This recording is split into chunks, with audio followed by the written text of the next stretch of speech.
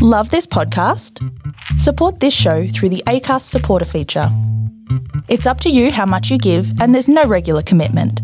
Just hit the link in the show description to support now.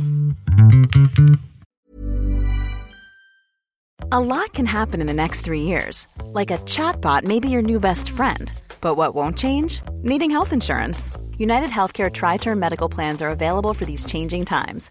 Underwritten by Golden Rule Insurance Company, they offer budget-friendly, flexible coverage for people who are in between jobs or missed open enrollment. The plans last nearly 3 years in some states, with access to a nationwide network of doctors and hospitals. So for whatever tomorrow brings, United Healthcare Tri-Term Medical Plans may be for you. Learn more at uh1.com.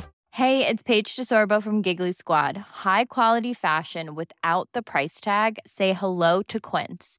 I'm snagging high-end essentials like cozy cashmere sweaters, sleek leather jackets, fine jewelry, and so much more. With Quince being 50 to 80% less than similar brands.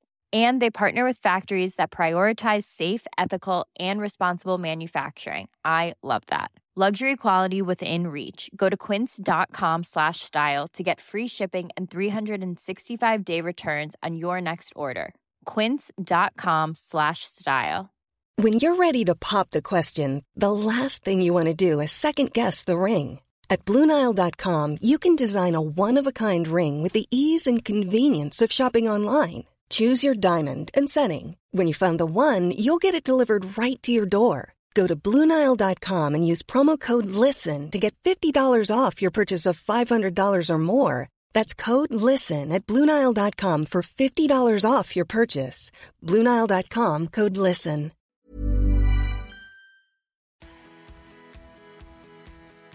The Beyond Sleep Training Podcast, a podcast dedicated to sharing real tales of how people have managed sleep in their family outside of sleep training culture. Because sleep looks different with a baby in the house. And because every family is different, there is no one-size-fits-all approach to take. I'd like to acknowledge the traditional custodians of the land on which this podcast is being recorded, the Kalkadoon people. I pay my respects to the elders of this nation and the many other nations our guests reside in from the past, present and emerging. We honour Australian Aboriginal and Torres Strait Islander people and the unique cultural and spiritual relationships to the land, water and seas, as well as their rich contributions to society, including the birthing and nurturing of children. Welcome back to the Beyond Sleep Training Podcast. I'm your host, Carly Grubb, and with me today is the wonderful Andrea Andric.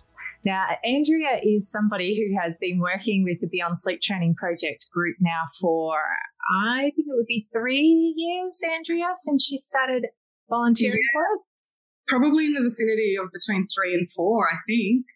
My goodness, mate. And so Andrea is one of our beautiful volunteers. She has been supporting members in the group, but she's also worked with us on our social media pages and helped get websites up and done all sorts of wonderful things for the project. So we're very grateful for her work. And I'm super excited to have her on as a guest on the show to share a little bit about the sleep journey for her family, and especially that we can actually get her because she's one busy lady. But she is currently just at the very beginning of maternity leave as she prepares to welcome her second baby. So welcome to the show, Andrea. Thank you so much. What a wonderful introduction. I'm just glad we finally got you on the show. Now, tell us a little bit about your family and how did you think you were going to handle sleep with your baby before you actually had your very first bub? Yeah. So I think that's actually the thing. I didn't even think about it. So I think that was part of the kind of shock and trying to figure out as a new parent what's going on, what's normal. My personal experience, so my background is Eastern European, and I think sleep training hasn't quite got a hold on that part of the world yet. It is a little bit more now that, you know, there is the internet and all of that, and people are kind of looking for resources. But I actually bed shared with my parents until I got my own room, and it was more circumstantial, just because we didn't have a big house to live in, and you know, a lot of people in different parts of the world will tend to be in one space. But I think my mum also just is really enjoyed it and is also like a really affectionate and caring person and loved the snuggles and stuff like that. So that was kind of my experience of what I thought would happen when I eventually had children. I did obviously, as you know, when you're pregnant, people are giving you advice, you read all these pamphlets, you're trying to kind of read all these books. But to be perfectly honest with you, I think because it was my first, I was so focused on the pregnancy, I was so focused on the labor, I really didn't think that much about the breastfeeding and the sleep and everything that came after. So one of the things that I guess I just was seeking to find when my son was very young, like a newborn, I was like, what is normal? What is within the realms of how much should he be sleeping or where should he be sleeping? And I remember the first visit we had from the maternal health nurse, and she was like, oh, I just need to make sure that he's got like a cot that he's going to sleep in. And I was like, that's random. Okay, cool. Like, yes, we've got a safe sleep space. But I really just didn't, know anything about it. And so it was kind of a blessing in disguise though, because I think I just went with the flow a little bit, but it wasn't until we hit that maybe that like 3-4 month mark that I was like, I am so tired. I was just exhausted, because I just was trying to be as responsive as possible, but also like I was starting to think, oh my gosh, like, is this normal? Like, is he waking too much? Is it appropriate for this age? And I just had no idea. And then I was very lucky that a friend from my mother's group was like, hey, you should check out this Facebook group. And it was the Beyond Sleep Training Project. And, I'm the kind of person that like, once I read all the resources, I was like, oh, okay, cool. I get it now. This is biologically appropriate. And then this will happen and this will happen. And then maybe this will happen, So that was kind of like the early days with my first. That's like the perfect kind of beginning to me in that, like, even though you weren't sure, you were able to follow your gut to get through that initial phase. And then when the questions started creeping in, you had this person who was able to point you in the direction of our way to give you some support around some knowledge that you needed just to be able to continue to get on with what you needed to be able to do with your baby. So to me, that's like an amazing start to life. So tell us, with your family set up and whatnot, how are you actually managing sleep by day and night at this stage? So my son is 4.5 now. So in the very beginning, he had his like little bassinet kind of cot next to our bedstead in our room.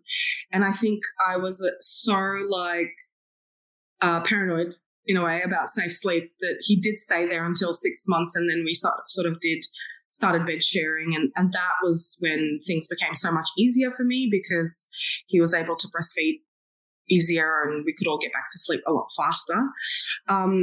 At the moment, I would say our setup is a bit of a musical beds in that because we had my mum staying with us when he was first born, he didn't actually have his own space until, I think he was about 10 months or a year, where I was like, right, okay, let me set up a room for him. And so we then kind of transitioned into a floor bed, which just made sense for us at the time. And it was mostly me putting him to sleep, like feeding to sleep, and then I'd either fall asleep and stay there or, I'd go back to my room and we'd have a little bit of back and forth. In retrospect, he's actually just, pretty good with sleep. Like, I think because I just didn't know what was appropriate, I was freaking out about it. But now looking back on it, I'm like, oh yeah, we actually had some decent stints there. And now it's kind of like, because he's 4.5 and the second baby's on the way, we have been the last few months practicing with him, going to sleep. First it was Dad putting him to sleep a few nights a week, and that kind of started when he weaned off breastfeeding at about 2.5 years old. He's his temperament is very relaxed. So he has had sleepovers with his grandparents and been fine. But yeah, so he's got his room, he's got his space, his own bed. Sometimes it will be a case of good night, give him a kiss. He'll read his book a little bit, fall asleep. Other nights it will be me putting him to sleep, or he'll say, Mum, can I sleep with you tonight? Or Dad, can I sleep with you tonight? Some nights he'll start off in his bed, and then halfway through the night or in the early morning he'll come into bed with me or with us, or, so yeah, it's a little bit like just people sleeping wherever they feel comfortable that night, which I think I'm really glad about, because and it suits his temperament. He's very relaxed in that way, so I'm really happy with that. Beautiful. I love hearing and the flexibility of it all too. It doesn't need to be one way or another or hard and fast, this or that. You can actually just go with the flow on whatever is needed at that time, depending on, probably depends on how his day's been and what kind of needs he's got throughout the night as well, even at the age of 4.5. So I love hearing about that. I've just realized, out of all the guests that we've had, I've had a few people mention floor beds, but I don't think we've ever gone into what is a floor bed? Why do people love using them? Why are they an option that families might like to consider? Yeah. So for us, I think it just kind of made sense. It was a little bit of a pragmatic decision because, like I said, we had the spare room, we had a double mattress, and I was like, well, I can't really put him on a bed at 10 months. I didn't really want to continue using the cot. We actually ended up giving our cot away pretty early on to a friend who had a baby, because I was like, I know that we're going to be bed sharing, So for me, it was more of a pragmatic decision of if I have this double mattress, and all we did to make the floor bed really was nothing fancy. We just had some wooden IKEA slats on the floor and then the mattress on top, and that was it. And just, made sure that the space was safe in his room, that, there was a bit of a gap between the walls. It was in the center of the room, and followed all the safe sleep stuff around the firmness of the mattress and all that. It just made sense for me to be able to be like, okay, well, I can comfortably bed share with him in his space, in his room.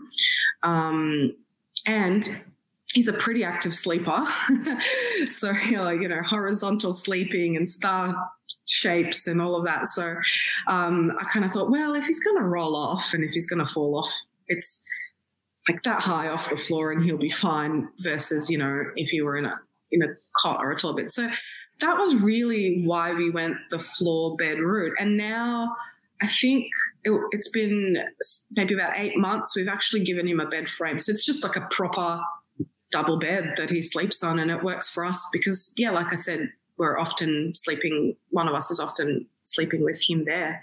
So I think the floor beds are a great option for people who want that kind of flexibility, but also they're really easy to do. All you really need is a mattress and what you've already got pretty much.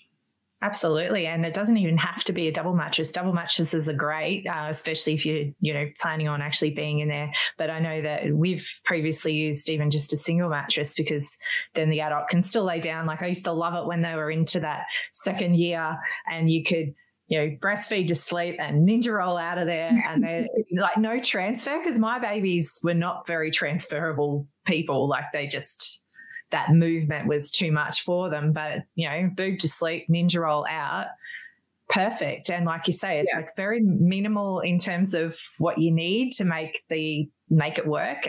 So hopefully people listening along, if you hadn't considered a floor bed, it can be a great transition option for your family. And like you said, eventually then you can transition into a bed with a frame as they get older, if that's what's working for you. But floor beds all the way. Very handy tool. And I know even in our bedroom that's what we also went with for our bed sharing setup in the main room as well. Yeah, it worked really well for us when we were traveling a little bit as well. So pre-global pandemic, when my son was probably around that 10-month that 10-month period, we did go to Turkey and to Serbia to visit our family, to introduce him to the extended family. And in Turkey, actually, it's really the done thing to have these floor mattresses, especially for children in the room with the parents. So that kind of made a lot of sense, and made it really easy. And absolutely, like you said, the ninja roll away, it's fantastic, especially when he had an earlier bedtime. We have a bit of a European bedtime now. It's kind of quite late, I think, for most people. But when he was going to bed at that, like, you know, between 7 and 8 p.m., I would be able to get out of there. And as well, yeah, he's not very transferable. I think I've only been able to transfer him once successfully, from car to like bed. Did you go and give yourself a massive high five for when it actually happened? I used to do that if it ever worked. I was so annoyed that I was home by myself because we'd been somewhere. My husband was traveling for work. We'd been somewhere at a friend's house, and we drove home quite late. It was about 9 p.m. and I got him out of the car successfully, put him into the bed, and just like covered him, like didn't even change him. But I was at home by myself, so I couldn't tell anyone. I was just like, yay. Do your own little happy dance. Yeah, I remember actually one thing that I remember, my third little girl, she used to sometimes do the car to boob to bed transfer, and oh man, I felt like a rock star when I could pull that one off. But you had to be quick. She'd be unbuckled, like you had to have the boob ready, straight on the boob, walking down the hall with her on the boob, lay on the bed, try not to unlatch her, and then you'd occasionally get the win. It was just like, yes. It was like, oh, I'm sure it's like winning a race. Not that I've ever won a race in my life, but it felt really good. Yeah, for sure. So tell me, actually, we haven't talked about daytime. So with your first babe, I know obviously this would have changed a lot right from newborn through to now, but how did daytimes and naps and sleep look for you guys? So because we live in a townhouse, so we've got the bedrooms upstairs, but we spend most of our time downstairs in the open plan living. In the very beginning, I actually had a porta cot set up downstairs, and then he had his cot upstairs. So depending on what nap it was, he'd sleep in either one of those spots with me in the room or near him. We did a lot of car naps at one point. I remember driving like forever. I remember a lot of pram naps, walking naps when he was younger. When he kind of consolidated his naps into like 1 or 2 a day, it was a bit easier. He was a bit older by that time, and so it was mostly like upstairs in his floor bed that he had at that time. But yeah, I think the biggest kind of struggle I remember around the day naps was dropping from 3 to 2 naps was probably the hardest transition, because it started getting to this like awkward time where he was fighting that third nap, but I was like, no, you still can't make it to bedtime without. So that's where I think I did a lot of those car or pram naps where we tried to just get him a little bit of extra rest. One of the other things that I do that was like quite, drummed into me at the beginning was like, oh, you have to be in the same room for all naps, at least for the first 6 months. So that was mainly kind of the thing that I was keeping in the back of my mind. But having that like little porta cot set up downstairs just meant that we didn't have to keep going up and down the stairs, and it just meant that like I could, cook dinner or read a book. I was reading books. Do whatever chores I had to do, and still keep an eye on him and be around him.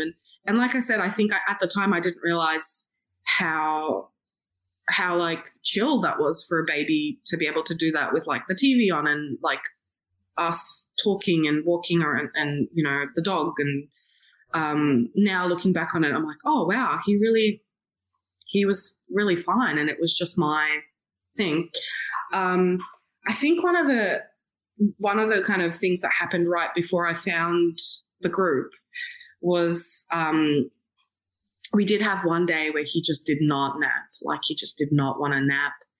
I could not for the life of me get him to have even a single nap. And he was very young. It was like 3 or 4. He was 3 or 4 months old. And I tried everything. I tried all my tricks. I'd taken him for the pram walk. He didn't want to do that. I'd given him a bath. All of this rocking, and actually, yeah, that was another thing. He really enjoyed movement, so there was a lot of rocking. I think it got to the point where he was like a year old, and I was like, oh my gosh, I can't even hold him anymore. He's a big boy. But yeah, so we had that one day where he just wouldn't nap, and then it rolled around to bedtime and he was like clearly like overtired, and I was at my wit's end because I was like, I'd worked myself up on not being able to get him to sleep. I was calling my husband. I was like, please come home from work. I don't know what to do, you know. So my husband was like, all right, I'm on my way home, and he sent his parents over. And, you know, with the best of intentions, I think that they were trying to be really helpful, but my husband's father is a doctor, an emergency doctor, and despite, I think, the cultural upbringing of, you know, having babies quite close and in the same space, I think he'd also had the kind of standard Western education around infant sleep. So they were just kind of like, oh, you know, go downstairs, have your dinner, and we'll put him to sleep. And I was like, oh, okay, like what, like magical thing are you going to do? That, you know, I couldn't figure out. But at that point, I was exhausted. I was like, yeah, just please take him. And then he was just crying and crying and crying. And I was just like, my anxiety was like rising and rising, being downstairs, thinking, should I just go up? Should I not? Should I leave them? And then my husband came home and he was like, let me handle it. And he went upstairs and sort of managed to settle him and get him to sleep. The poor guy was probably so exhausted by this point. It was like 7:38 p.m. And so that was like really the only experience I had with someone or saying, you know, this is how you should, like, you need to let them cry, you need to do this, you need to do that. And I actually didn't get any sleep that night because I was like furiously Googling, like, is this healthy for kids? Because it just didn't feel right to me, you know. And I was lucky in that I came up with, I think there was like a Psychology Today article that I read first that I was like, you need to send this to your dad. Like, you can't be recommending this. And then eventually, like pretty much in the next couple of days, found the group and such. But yeah, that was like an experience that I think, sorry, I've kind of veered off the topic of the daytime nap question, but that was the experience that kind of changed things for me and kind of solidified how I wanted to do things as well. And then once I was able to like read the resources on what's biologically normal and understand more the development, I was very much adamant from that point on that this was how we were going to do things. And my husband's very much, you know, in support and all of that. So that really kind of put us on the course of how we dealt with sleep.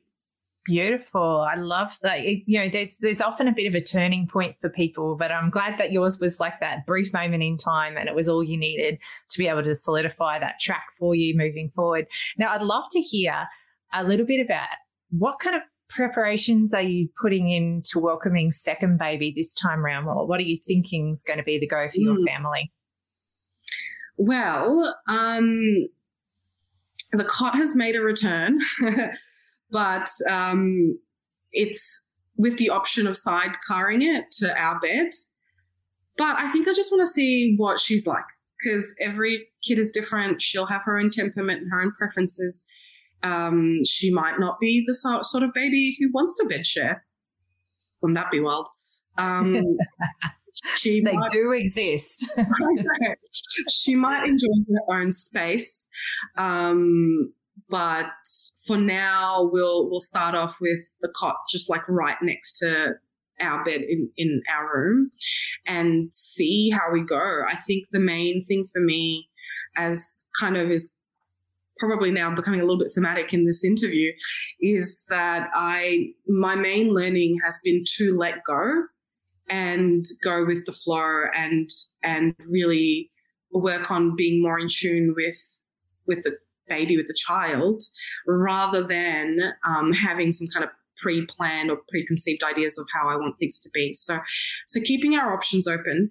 Out of necessity, she'll be in our room, I think, until we're able to move into a bigger place, or there might be a point at which they're sharing a room, or, you know, at this point, I think not much thought other than we'll just see how we go. The only things I have planned for more this time around is more carrier time with my son. I really didn't use the carrier much except for walks because we had that space and that time to be on the couch and breastfeed and go for pram walks and things like that.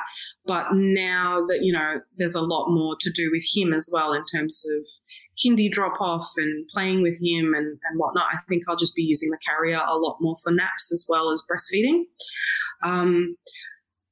That's it. Those are my plans to sleep. I think that sounds like a very sensible set of plans because it's got so much flexibility once again in there so that you've got room to get to know your new little love and work out what's going to actually suit you all. And I love that, like, this is the thing, I guess, once you had second and third and however many babies after that, there's all of the logistical considerations for your older babes as well as their emotional needs and whatnot that you need to consider for the family as well. And I'm curious about you, though. What sorts of, like, for your postpartum this time round, what sorts of things have you put in place to try and support you in your postpartum? Yeah, so, you know, it's a thing of beauty when you've been through it once that you're like, okay, now I kind of have a bit of an idea of what it might be like. So my mum will be once again staying with us to help with the logistics of the household, I suppose, and of course be a grandma and, you know, spend time with my son and with the newborn. I think for me, one thing that I really didn't realize the first time around was that I actually had pretty bad postnatal anxiety. I think at the time I wrote it off as, oh, this is a normal amount of worry. And looking back on it, I was like, oh, actually, maybe not so much. Like, maybe not everybody thinks about what if I take my baby out for a walk in the pram and a tree branch falls on us. Maybe that's not, you know. So I think a lot of the work that I've been doing in the last couple of years as well has been more on my mental health. And that's something that I can kind of keep an eye out on now when my anxiety levels get, you know, if they get too high, what to do and have that support system in place, I think is really important.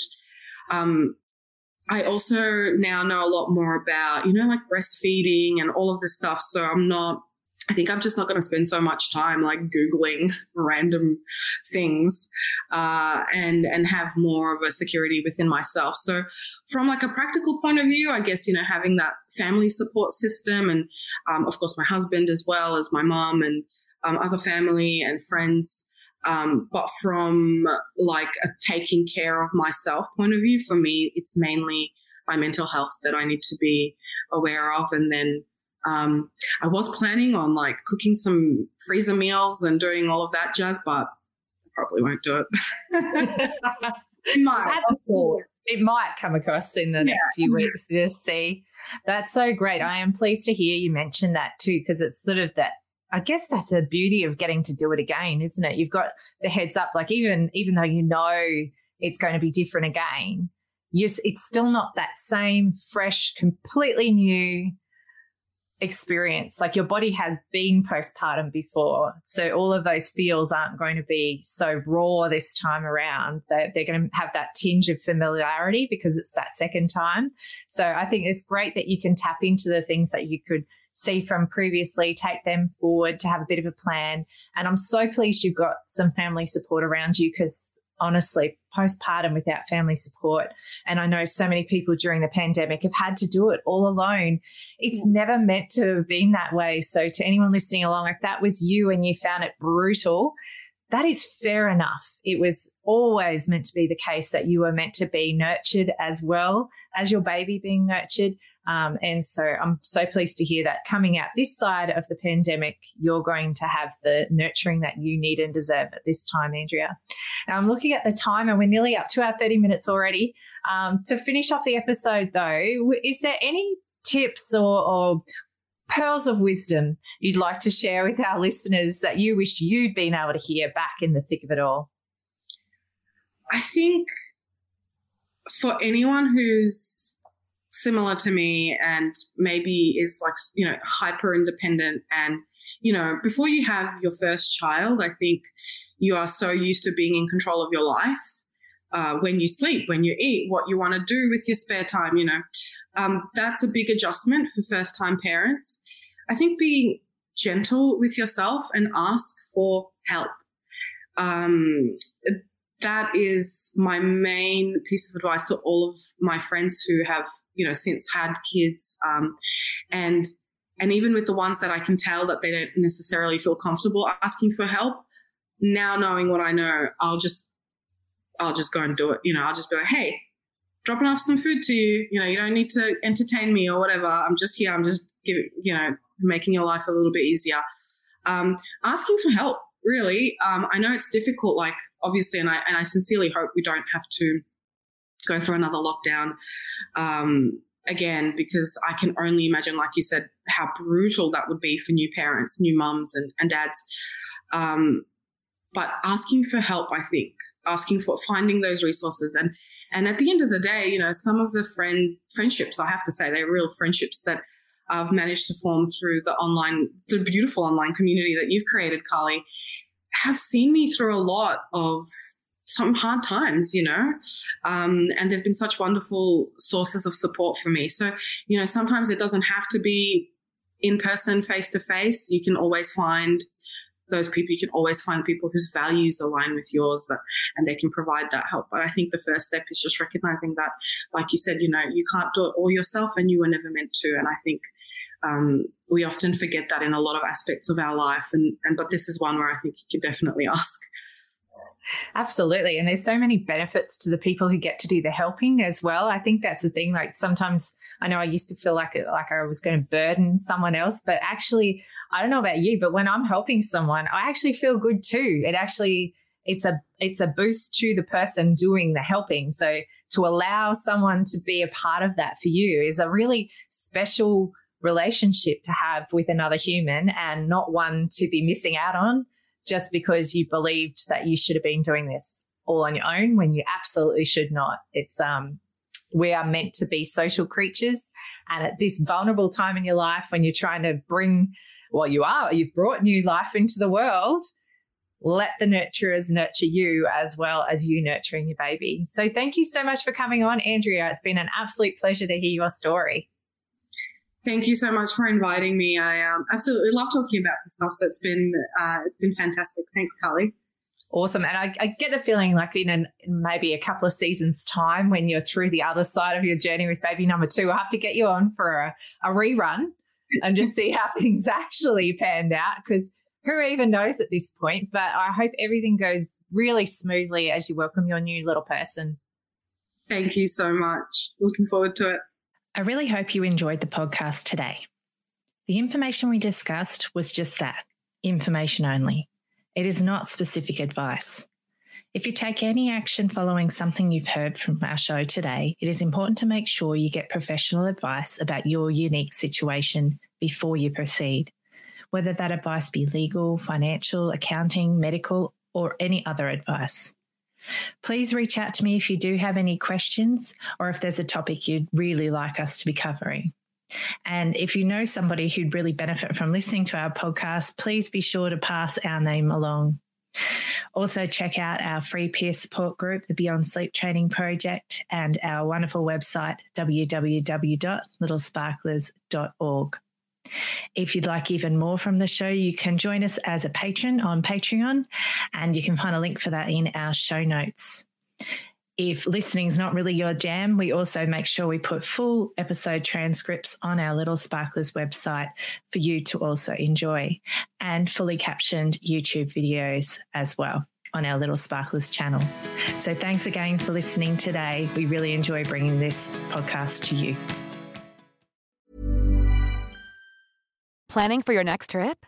Elevate your travel style with Quince. Quince has all the jet-setting essentials you'll want for your next getaway, like European linen, premium luggage options, buttery soft Italian leather bags, and so much more. And is all priced at 50 to 80% less than similar brands. Plus, Quince only works with factories that use safe and ethical manufacturing practices. Pack your bags with high-quality essentials you'll be wearing for vacations to come with Quince. Go to quince.com/pack for free shipping and 365-day returns. Imagine the softest sheets you've ever felt. Now imagine them getting even softer over time. That's what you'll feel with Boll & Branch's organic cotton sheets. In a recent customer survey, 96% replied that Boll & Branch sheets get softer with every wash. Start getting your best night's sleep in these sheets that get softer and softer for years to come. Try their sheets with a 30-night guarantee. Plus, get 15% off your first order at bollandbranch.com. Code BUTTERY. Exclusions apply. See site for details. Hi, I'm Daniel, founder of Pretty Litter. Did you know cats tend to hide symptoms of sickness and pain? I learned this the hard way after losing my cat, Gingy. So I created Pretty Litter, a health monitoring litter that helps detect early signs of illness by changing colors, saving you money and potentially your cat's life. Pretty Litter is veterinarian developed, and it's the easiest way to keep tabs on your fur baby's health right at home. Go to prettylitter.com and use code ACAST for 20% off your first order and a free cat toy. Terms and conditions apply. See site for details.